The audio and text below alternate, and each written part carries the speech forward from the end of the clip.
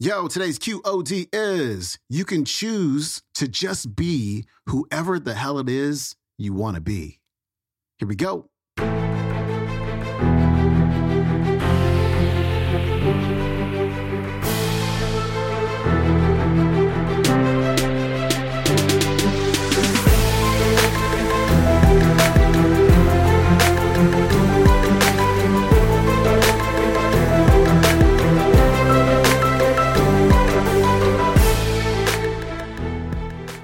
Welcome back to the Quote of the Day Show. I'm your host, Sean Croxton of SeanCroxton.com. We got Jen Sincero, author of You Are a Badass, as well as You Are a Badass at Making Money on the show today. I've had the pleasure of interviewing Jen twice, and she is just incredible. And I love her writing. She has some of the wittiest writing you will ever read. Her books are hilarious, and also you're going to learn a lot. I'll put the links to those interviews in the description box right down below if you want to check those out. But today, she's going to be talking about the creative process. Of course, you've heard me talk about this before. Be, do, have. We typically have this out of order. We focus on the doing. We sign up for a course and they're like, you just do this and you're going to have this result and then you're going to be this person. No, it's out of order. The being comes first. And the being facilitates the doing. And then the doing is going to create the result or the having. And so Jen is really going to encourage you to maybe take the spotlight off of the doing just a little bit right now and really key in on who you're being. Jen Sincero, she's coming up. So I'm going to talk about how to traverse the space between your fear and your freedom. And I want to start by saying that really all of our fear and all of our many very creative excuses boil down to sort of the two key fears that follow us around throughout our lives. The first fear is that we're not good enough. And this fear is, the fear of being abandoned, the fear of not being lovable. Like, this is a really, really deep one. The other fear is the fear that what we want is not available to us. That, other people, we see these other people with these magnificent lives and getting on Oprah and buying mansions and yachts and whatever. And it's almost like they're a different species than we are, like it's available to them. But I mean, me, are you kidding? So those are the two things that it usually boils down to. And I want to talk about how you can get over them. And the good news is you don't have to really do anything. What I'm going to talk about isn't about doing. We live in such a world of to-do lists and you check things off and we measure our success by how much we get done every day.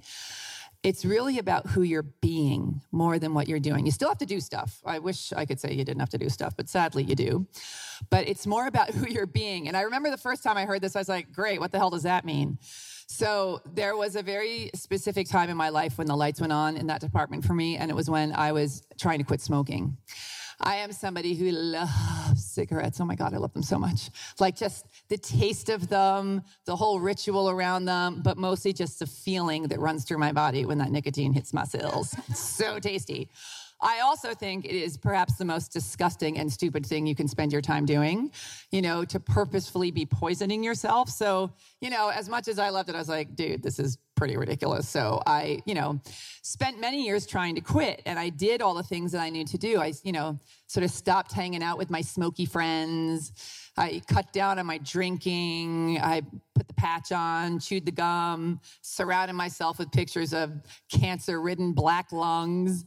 And that worked for a while, but inevitably I would go to some party and I'd be like, why am I being so uptight about this? I'm going to live a long time. I can have one cigarette. It's not going to kill me.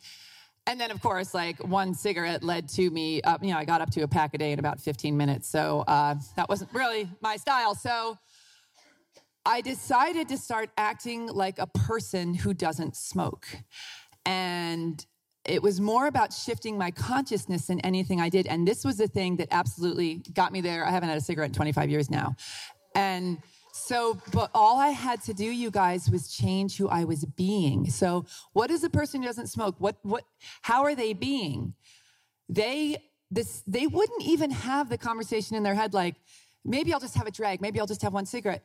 Because they don't smoke. It's like, I'm not going to leave this talk and figure out if I'm going to go shoot heroin afterwards because I don't shoot heroin. know what I mean? So it's like, I cut out the negotiation process. Like the second it started, I just didn't even go down that path. And it was really easy once I did that. So if you can really understand getting behind this being thing, I'm telling you, you will get to where you want to be 10 times faster and 10 times mightier than all the to-do lists in the world. So, and the great thing is you can start doing it right now. Like every second of every day, like right now. And right now, like every moment that you're sitting there, you can choose to just be whoever the hell it is that you want to be. Your past is literally behind you. You didn't sign on some dotted line that you got to drag that crap around with you your whole life. Just decide right now to start being the kind of person that you want to be. It's a choice.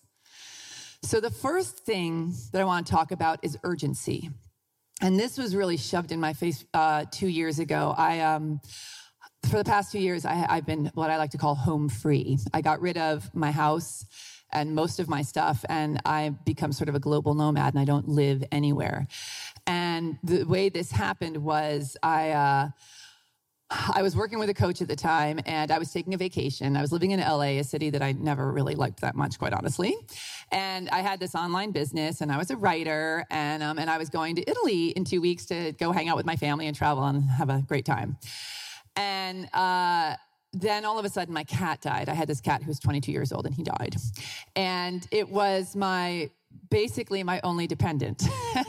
And so once he was gone, I was truly free.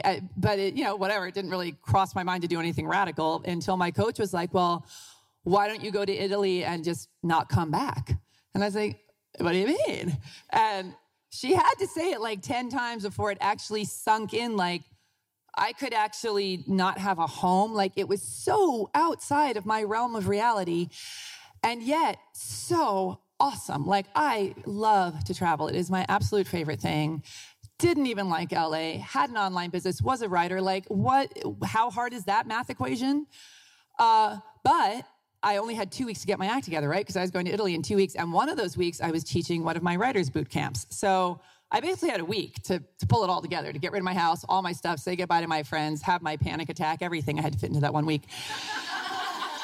And I am so glad I did, you guys, because, there's never a good time to do the stuff that we want to do, right? There's never a good time, but we put it off. And I know if I hadn't taken the leap right then and there and followed my intuition into that freaking scary black hole, because trust me, as terrified as I was about that, I was equally as excited. And I will tell you right now, that is the key to knowing when you're onto something. When you want to change your life and you get an intuitive hit that feels so right, but that scares the living crap out of you, that's the one you got to do. Because if you get an intuitive hit that feels all scrunchy and comfy and happy, you're not going anywhere. If you want to leap outside of your comfort zone, it's going to be uncomfortable. So follow the scary thing. You got to be scared or you're not on the right path. So anyway, that was my big realization about this urgency thing. And, when we go through our lives, we tend to decide that some things are urgent and some things aren't. So like right now, if you found out that you had to have open heart surgery and it was going to cost $15,000, not everybody has $15,000 lying around, but if your life depended on it, by tomorrow morning, I guarantee you would freaking find $15,000, right? The mistake we make is acting like the things that we want, that our life doesn't depend on the things that we want to create. And it's like, actually, your life does depend on it, because you're going to be living a crappy life if you don't get on it and make these things happen. So creating a sense of urgency in your life is so important, because all this stuff that we're pretending we don't have time for, actually you do. There are certain things, like if you want to have a baby, it probably is going to take 9 months. But the majority of things that you're pretending that you can't have right now, you totally can. You're just being a weenie about it, okay? So here's what I want everybody to do right now. If you've got something to write on, I want you to really think about the thing in your life that you want to do that has been lingering, that you're pretending you don't have time for. And I don't care what it is. It's got to be scary. But it could be starting to take salsa dancing classes and you haven't been doing it because you're afraid you're going to look like an idiot. Or finishing your book, or leaving your crappy husband. What is the big scary thing that you've been putting off that you know is going to change your life for the better. So really, you know what it is. Write it down. And here's the other thing. Today's Saturday. You have to do it by Saturday. You have 1 week.